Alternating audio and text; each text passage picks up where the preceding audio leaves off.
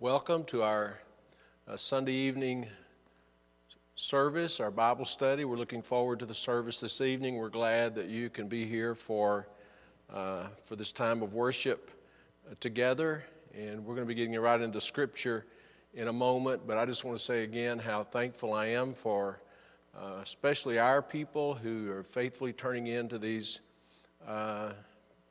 services, and also for others around from the area and around the country and even other parts of the world that are tuning in. We appreciate the fact that we can have a part in learning together, growing together. We're very grateful for it. Obviously it's not what is ideal. It's not what we want to see continue, but we believe it's certainly a tool that we can use to continue to grow together in the grace of God.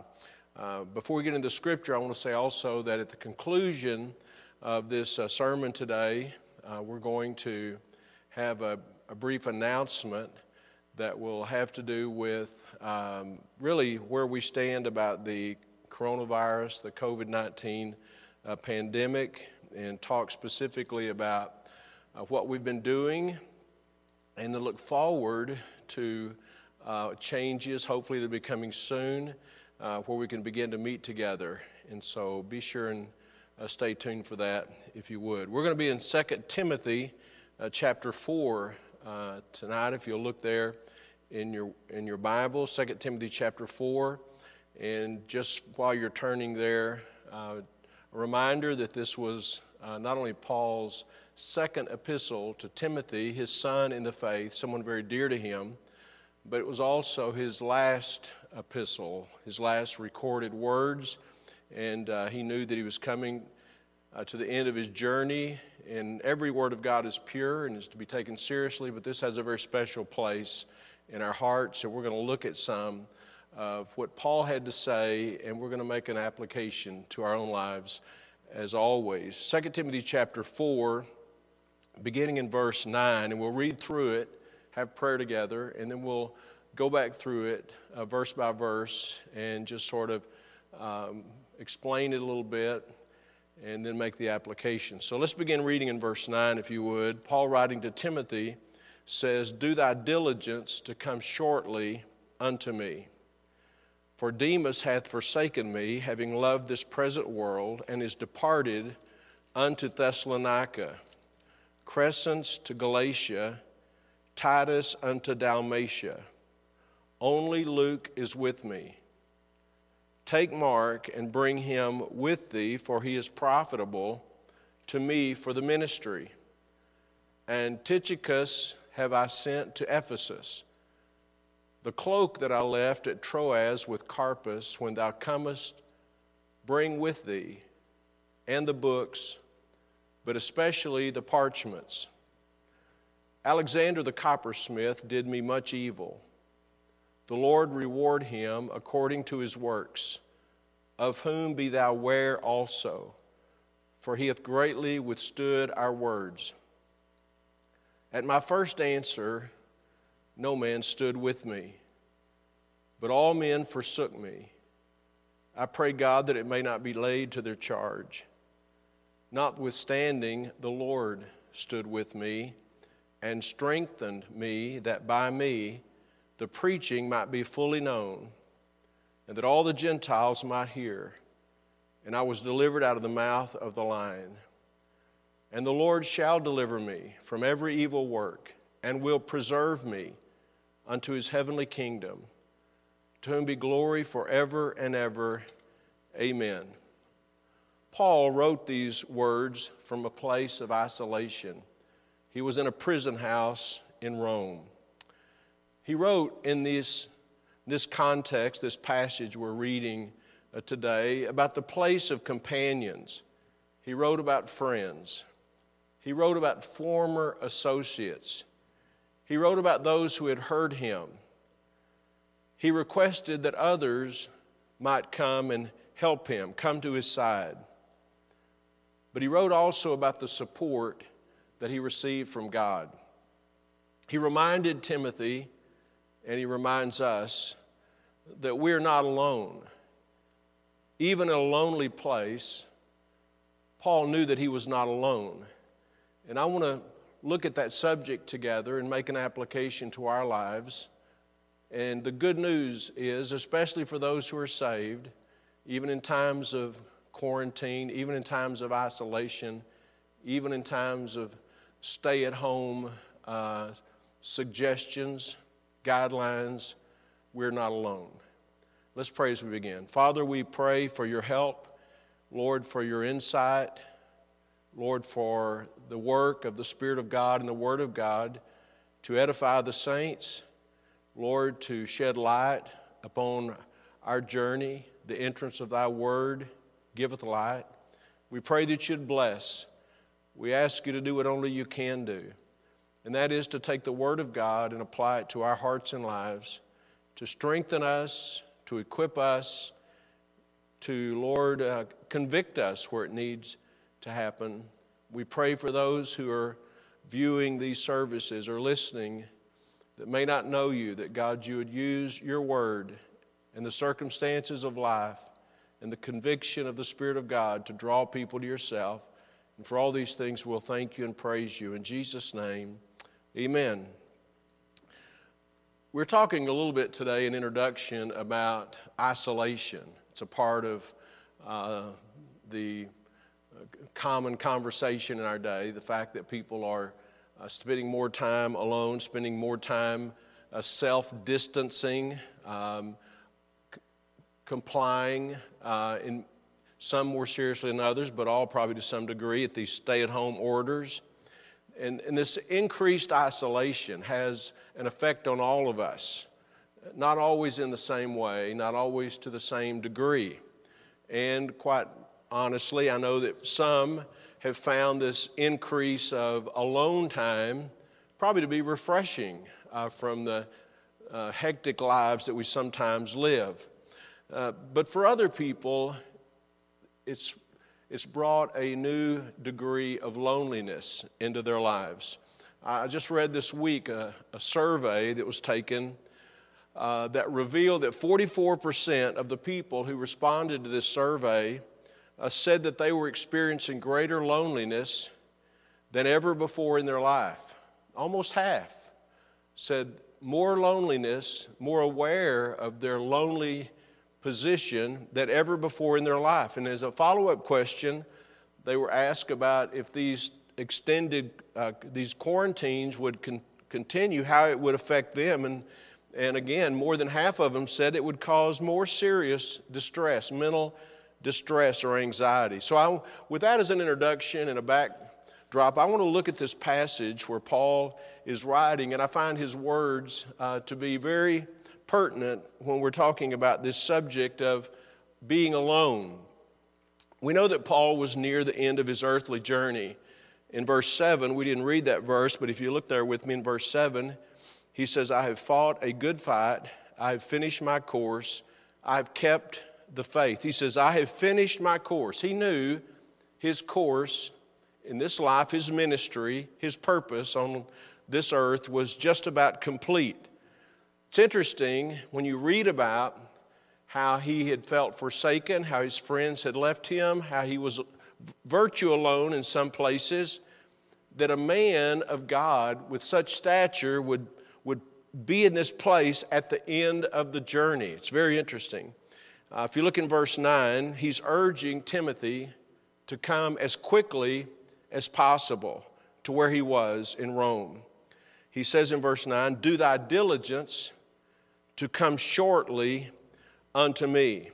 Now, we're not certain where Timothy was at this time, but at one time he was and could still be at this moment in time we're reading. He was at the church at Ephesus. Paul had asked him to stay there and to teach them that they observe or teach no other doctrine. He was serving there as the pastor in the church at Ephesus. So Paul says, come to me, Timothy, as quickly as you can. If you look over in verse 21, he repeats this request. Verse 21, do thy diligence, he writes to Timothy, to come before winter. First he says, come as quickly as you can, and then he says, come before winter. He's emphasizing strongly, he said it twice, this need for Timothy to come. If you look in verse 10 after he says in verse 9, do thy diligence to come shortly unto me, he says, for Demas hath forsaken me, having loved this present world, and is departed into Thessalonica. Come to me quickly, because Demas hath forsaken me. The for sort of connects the departure of Demas and others to his need for Timothy to come and expedite his travel. In verse 10, in the latter part of the verse, it says that Crescens has gone to Galatia and Titus unto Dalmatia. Other companions of Paul were also gone. They were serving and ministering and busy in other places. In verse 11 he says, only Luke is with me. Now Luke was a dear friend of the Apostle Paul, a fellow laborer with Paul. We know from the Scripture in Acts when Luke became a part of the team when they were on their second missionary journey going into Macedonia. And he was a very close associate of the Apostle Paul. So he was dear to him. But his presence was not enough. He says in verse 11, only Luke is with me. Then he mentions also in verse 11, Mark. Mark, the writer of the Gospel of Mark. Mark also a fellow companion of Paul and Barnabas when they went on their first missionary journey, sent out of the church at Antioch, and Mark was on that trip. We know from the Bible that Mark had quit traveling with Paul during this evangelistic journey. And now Paul is writing to Mark and says, take Mark and bring him with you. When you come, bring him with thee, for he is profitable for the ministry. And then in verse 13, he mentions, or verse 12, he also says, and Tychicus have I sent to Ephesus. Again, we don't know exactly why, but it could be that because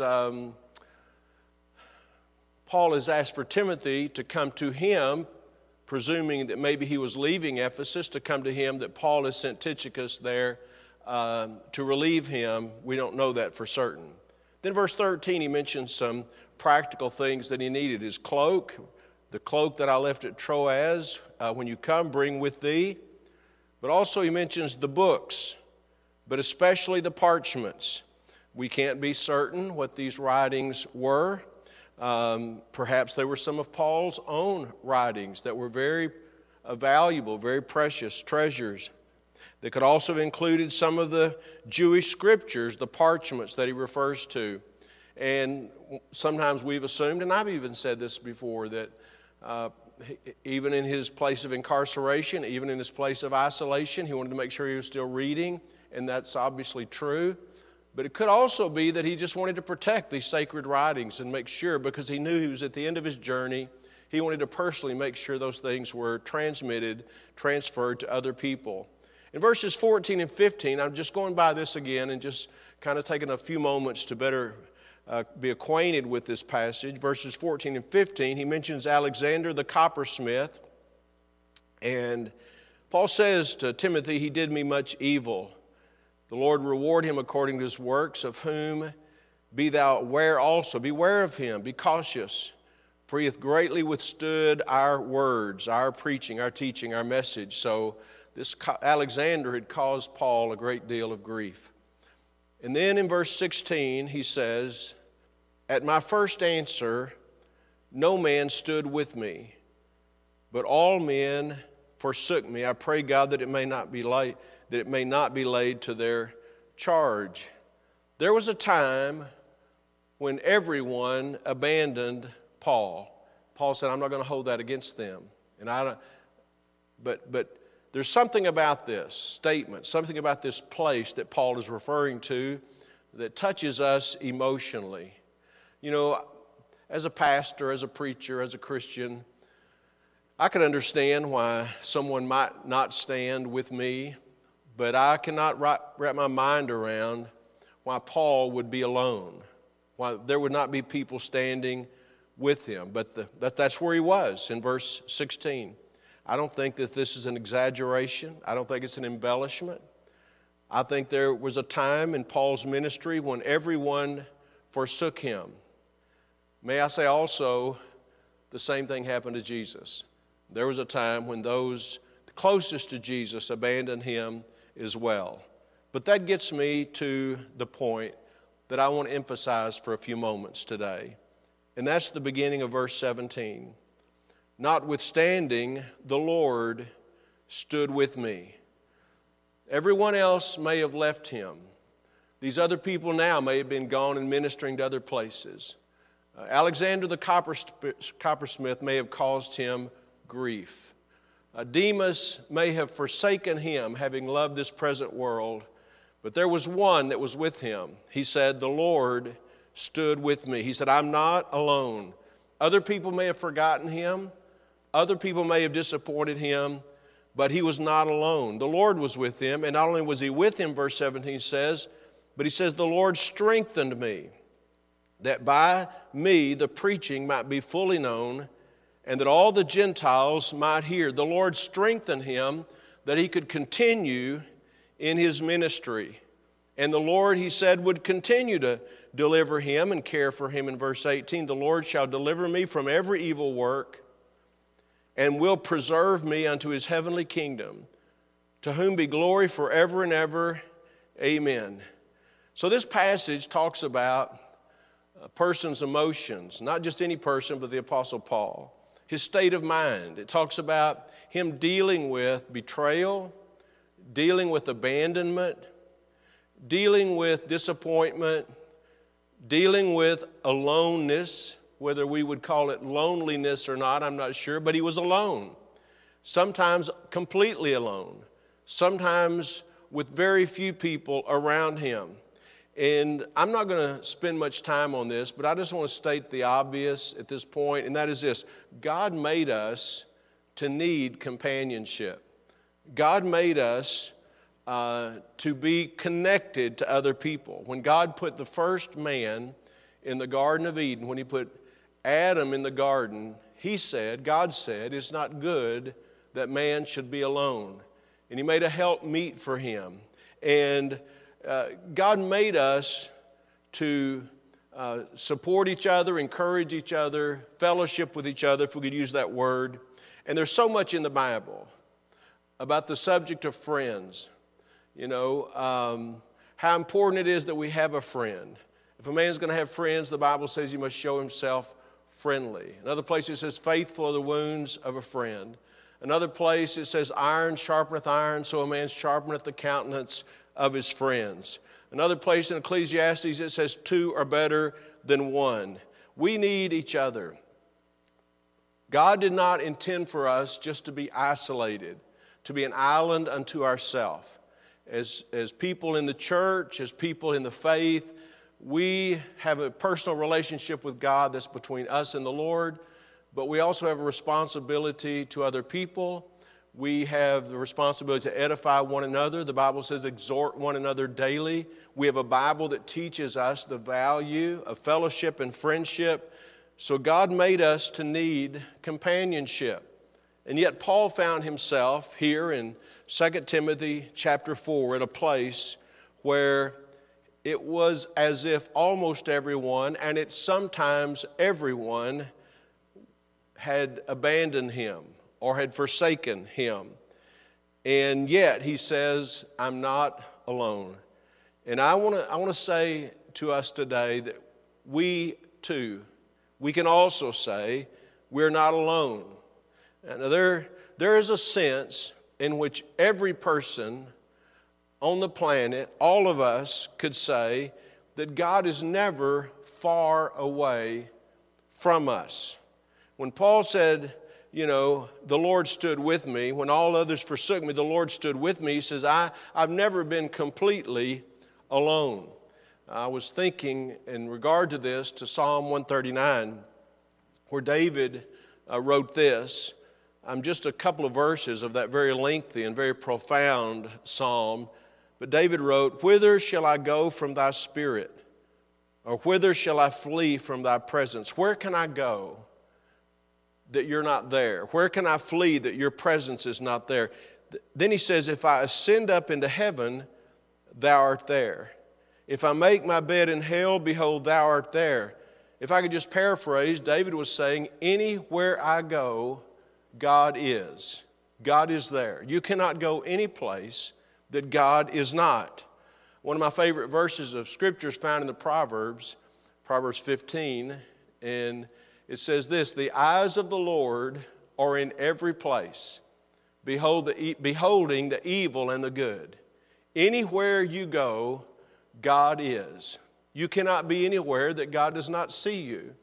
There's not a room so dark that God cannot see you. There's not a place so remote that God does not know where we are. Now, there are times when it may seem that God is distant. There may be times that it seems that God is far away. You know, Job, whom the Bible says was, and again I want to paraphrase, one of the godliest man around in his day, and God said there's nobody that despises or hates evil, eschewed evil, like Job. Job had a great relationship with God, and yet when Job was going through his trials and some of the deepest valleys that he was going through associated with these intense trials, in verse 23 or chapter 23, Job said this, "Oh, that I knew where I might find him." If I just knew where to find God. It's like he felt like God had run away. God was hidden.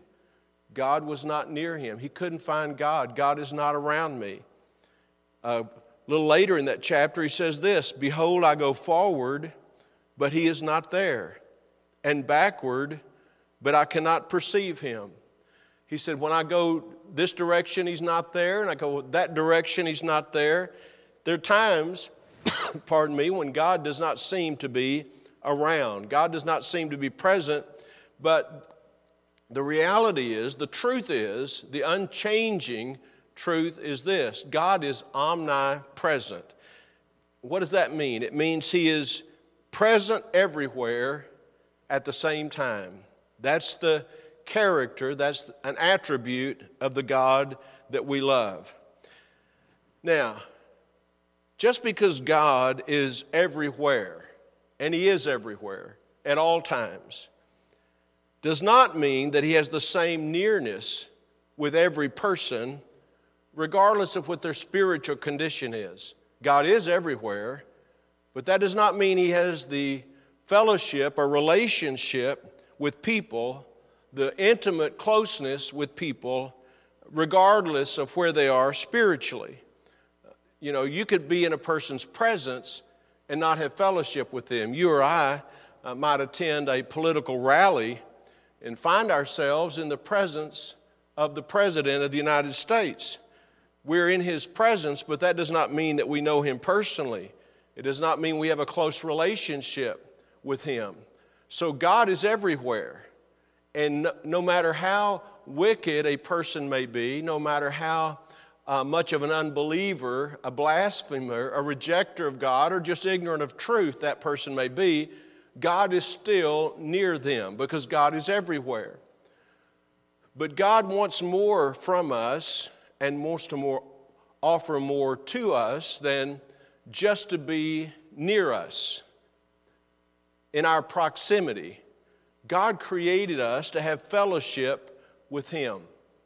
He wants us to have a personal relationship with him. We're talking about the fact that we're not alone. The Bible wants us, God wants us, the Bible instructs us how that we can have a personal relationship with God. But the Bible also tells us what that thing is that keeps us, separates us from God spiritually. What is it that distances us from God? It's not where we live in the world. It's not our socioeconomic status. It's not the color of our skin. It's not our personality, our intellect. What is it? And most people could answer this question. But what is it that creates a distance between us and God? And the simple answer is, it is our sin.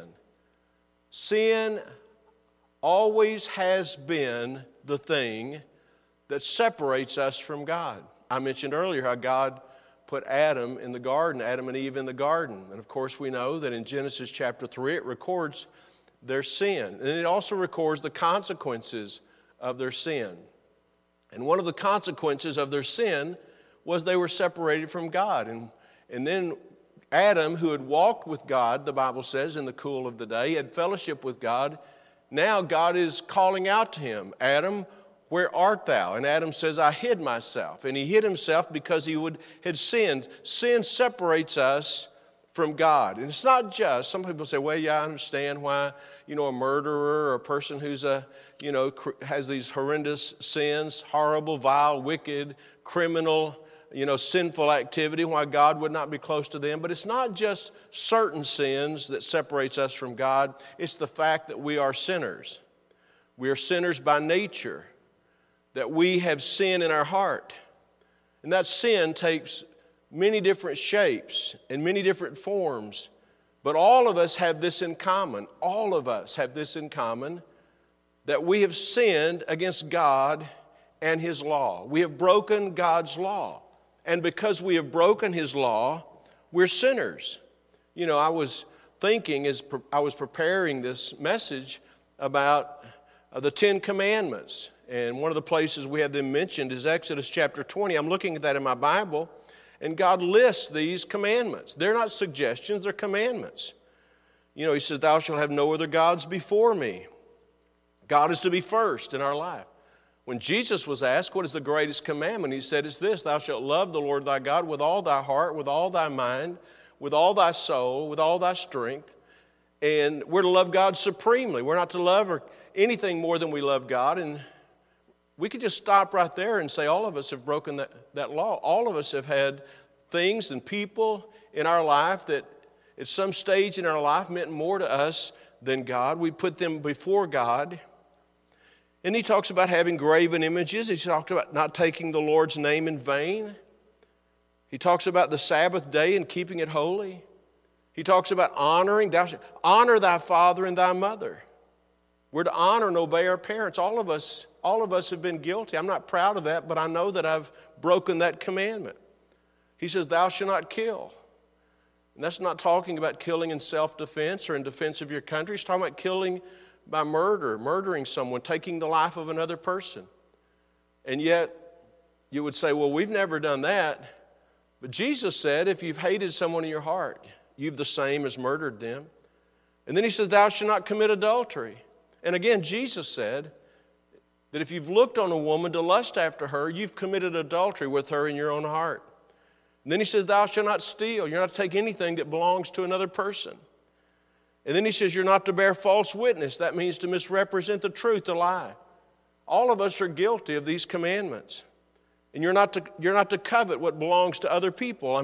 All of these commandments God has given us, and these commandments are God's holy standard. And the reality is, the truth is, there's not a person who's ever lived that has not broken these commandments. It's our sin that separates us from God.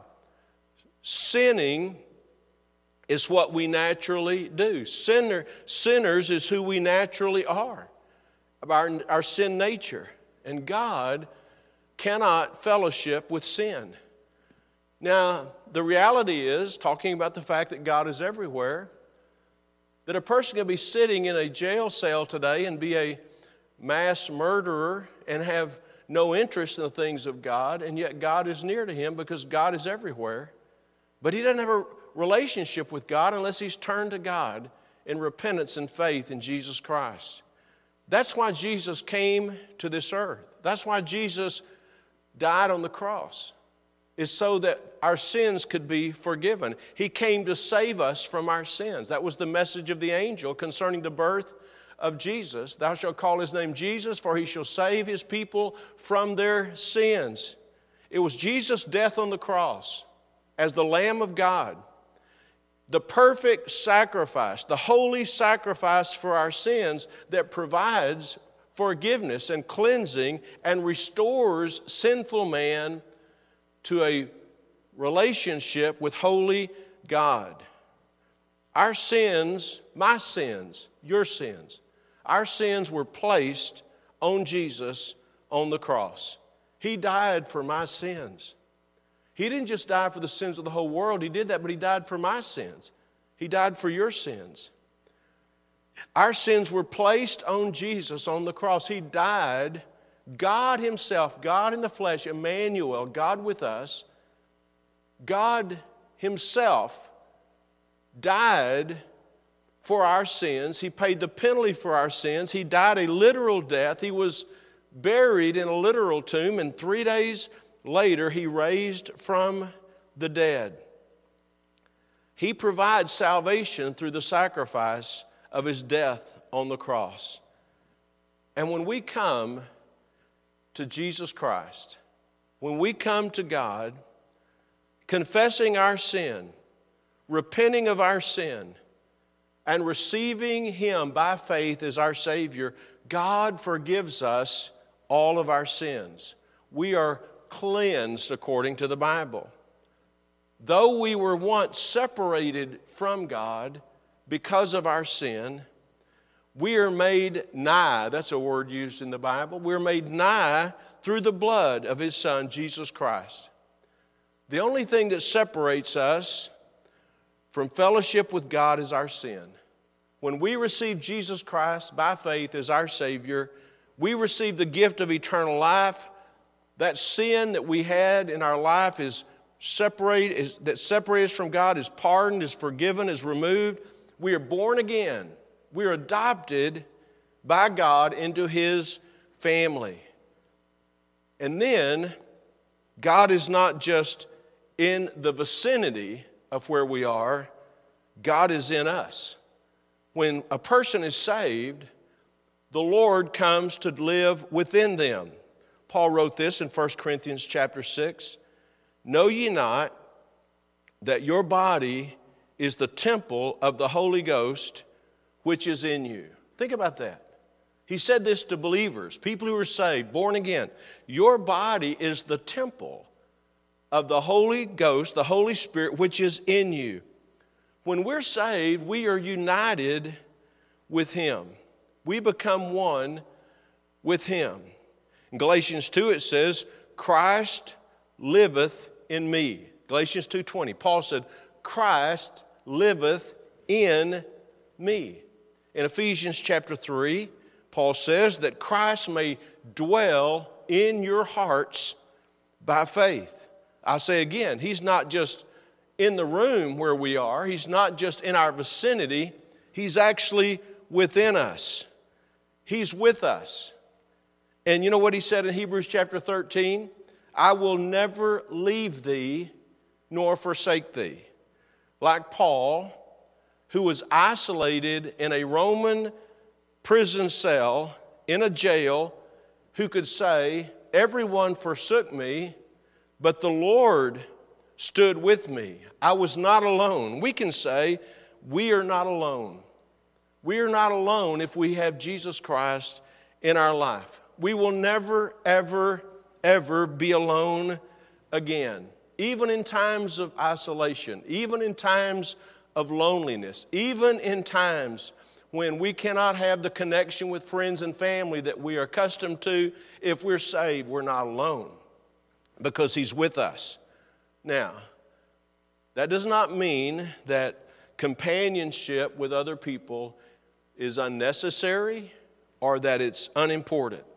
These relationships with family, with friends, with other believers in Christ are a vital part of our journey.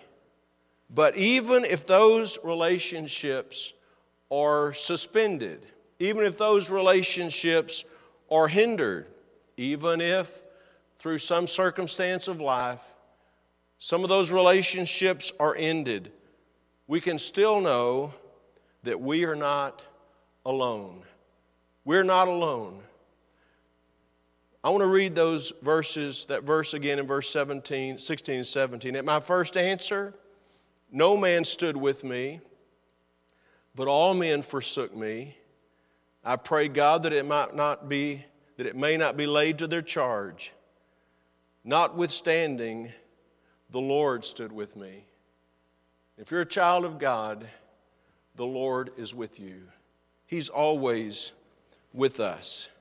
And I just want to say today, for those who are saved, you know that by faith you've received Christ as your Savior, then be comforted today. The Lord's with us. No matter what time of the day it is, no matter what season of the life it is. If it's early in the morning, if it's getting up in the middle of the night, He's always with us. And He'll never leave us. And He'll never forsake us. Even though we may not be able to get together with those that we would like to, we're not alone because God is with us. And then I want to say this to those who are listening or watching today who don't have that assurance. You're not sure that you've ever been born again. You're not sure that you've been forgiven of your sins. You're not sure that Christ is in you. Imagine what that means, to have Christ in you forever, permanently indwelling within you. I've thought about this. I've said this over the years numerous times in teaching and preaching. Imagine what it would be like, even going through the most difficult or scary, frightening situation of life. Imagine going through that and being able to hold the hand of Jesus as He walks with us as we go through it. And I'm just telling us because I'm reminding myself today that Jesus Christ is with us. And if you're not saved, you don't have that assurance. Yes, He very well, we could say He's around us. He sees us. He knows where we are. The Bible says He even knows the sparrows when they fall. He knows the hairs upon our head. He knows us intimately. But if you're not saved, He's not in you. If you're not saved, you don't have that fellowship with Him, that relationship with Him that you can have, that He wants you to have. But Jesus died that you could have it. He paid the price. The only thing standing between you and a relationship with a loving, caring Creator God is the sin that separates you, and Jesus has died to remove the guilt, to cleanse you from that sin. And the only thing necessary for you to do that, to experience that, to know Christ, is to come to Him in a sincere heart of repentance, confessing your sin, asking Him to have mercy, putting your faith and trust in Jesus Christ, believing on the Lord Jesus Christ for your salvation. And I would urge you right now, if it's in your heart to do it, to put your faith in Him, to trust in Him. And as I often say on these broadcasts, if you feel like you need help, assistance, someone to talk to, there's information provided on the screen in a moment. The phone numbers, send an email, contact us. Contact us through Facebook. We can get information to you. We want people to know Christ as their Savior. Let's take a moment before we conclude this service and just personalize this and thank God for the fact that He is with us, that we are not alone. And if you've never been saved and you want to call on Him right now to save you, you could do that right now as you listen. Let's bow our heads for a moment and then I'll conclude with prayer, all right?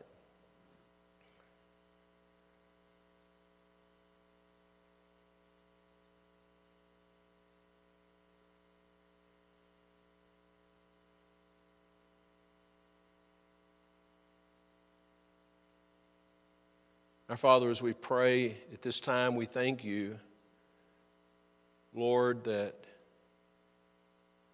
in all of Your glory and all of Your might and all of the wonder and the majesty of Your person, that You want to have fellowship with us. We acknowledge that, Lord, You are everywhere.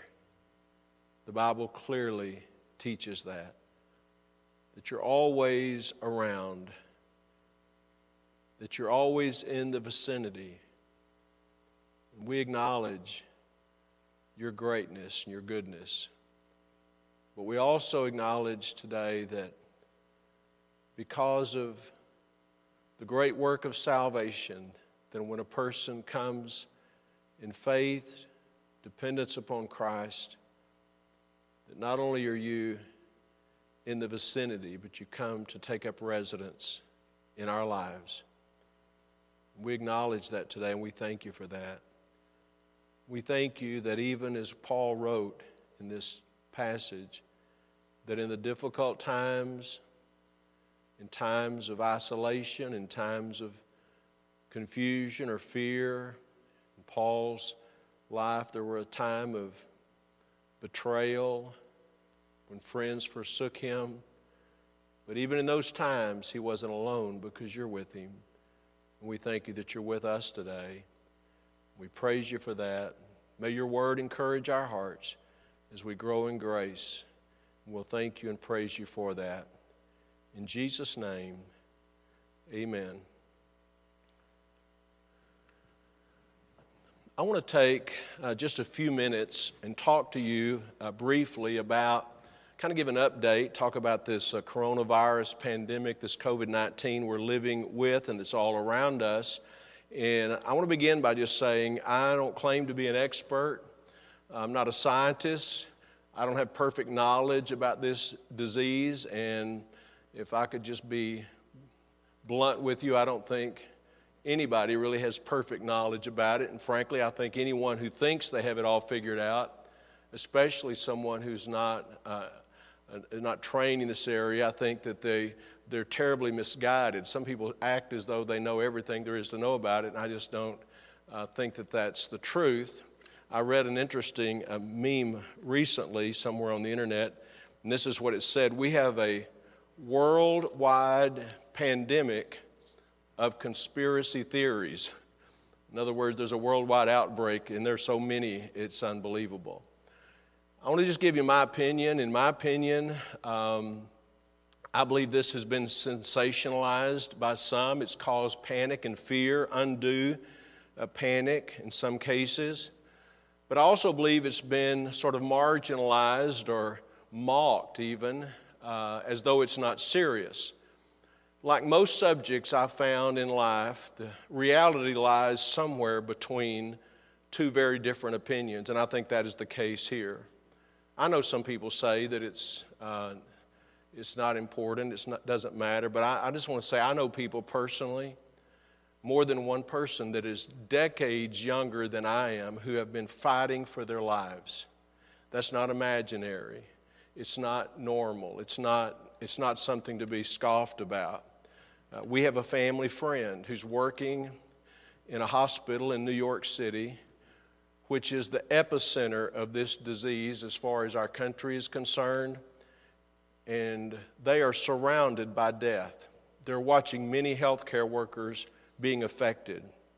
So people who speak of this as though it's not serious, I think are either misinformed or even worse. But wherever you stand on the subject, I'd just like to make a suggestion.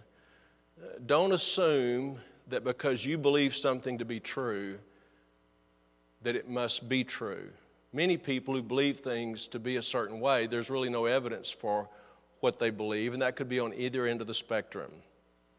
So don't believe everything that you believe is always true, but also don't expect everyone to assume that you must be right. I realize that even in our church, we have a lot of people, and we have people who have different opinions, and you don't have to all agree for us to love one another and accept one another. But here's the point I want to get around to. The reason that we're separated from assembling as a church is not just because of governmental guidelines. It's also because of public safety. You know, I know that some churches are trying to get back together, and we will be also as soon as we can. But numerous churches around the country, and this is true, have recorded dozens of cases of this disease in their congregations, some with fatalities. I don't want that to be something that would happen here. So we're going to be very cautious. We want to be careful. We're going to be careful about the process going forward. And I believe very soon in our country, there's going to be there is discussion already about how we can go back to normal, how we can begin to proceed in a more normal way. And we're going to be discussing this same subject about meeting together. And all I can say at this point is let's just pray for God's wisdom as we do. Let's be patient. Let's trust the Lord to lead us and trust that He will lead us. And finally, I want to say this. I appreciate our church family so much. I appreciate the way you've responded to this unprecedented situation. I appreciate the words of support and encouragement that we get, often phone calls or text messages, just saying, that we're listening, we're being encouraged. We want you to know if there's something we do to help you. I know our people have been reaching out to one another and helping each other. But we just want to thank you for your faithfulness. We thank you for tuning in to these online services. I want to thank you for your consistent, faithful giving, supporting the ministries of the church. Obviously, this arrangement is not what we would prefer. We'd rather be present with our church family. We'd rather be worshiping together. We'd rather be fellowshipping together. But through this, you've demonstrated your faith in a positive way. And I just want you to know from my heart as your pastor, I appreciate that so very much.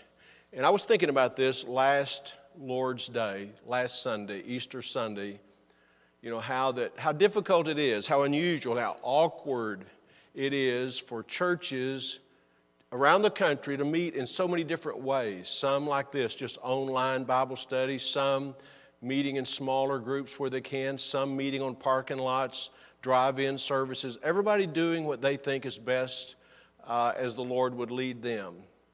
And all of us would prefer it to be a different way.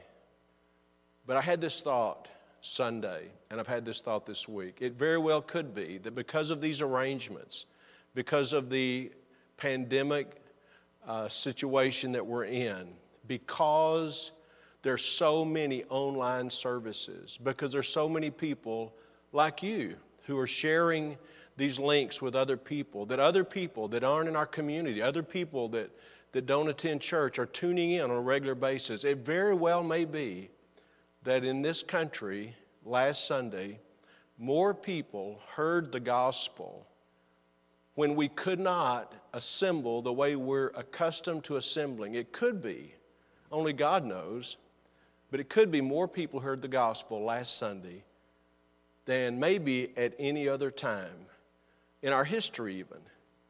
And wouldn't it be amazing if God, we'll find this out someday, if God could take something like this and use it, actually get the message of the gospel out to people in a way that would never have been predicted.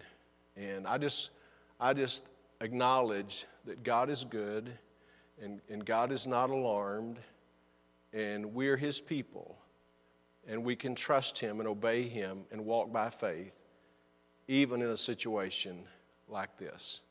We love you. I love you. Rhonda and I love you. And we're looking forward to the day that we can get back together the way we would normally get together. God bless you and have a great week.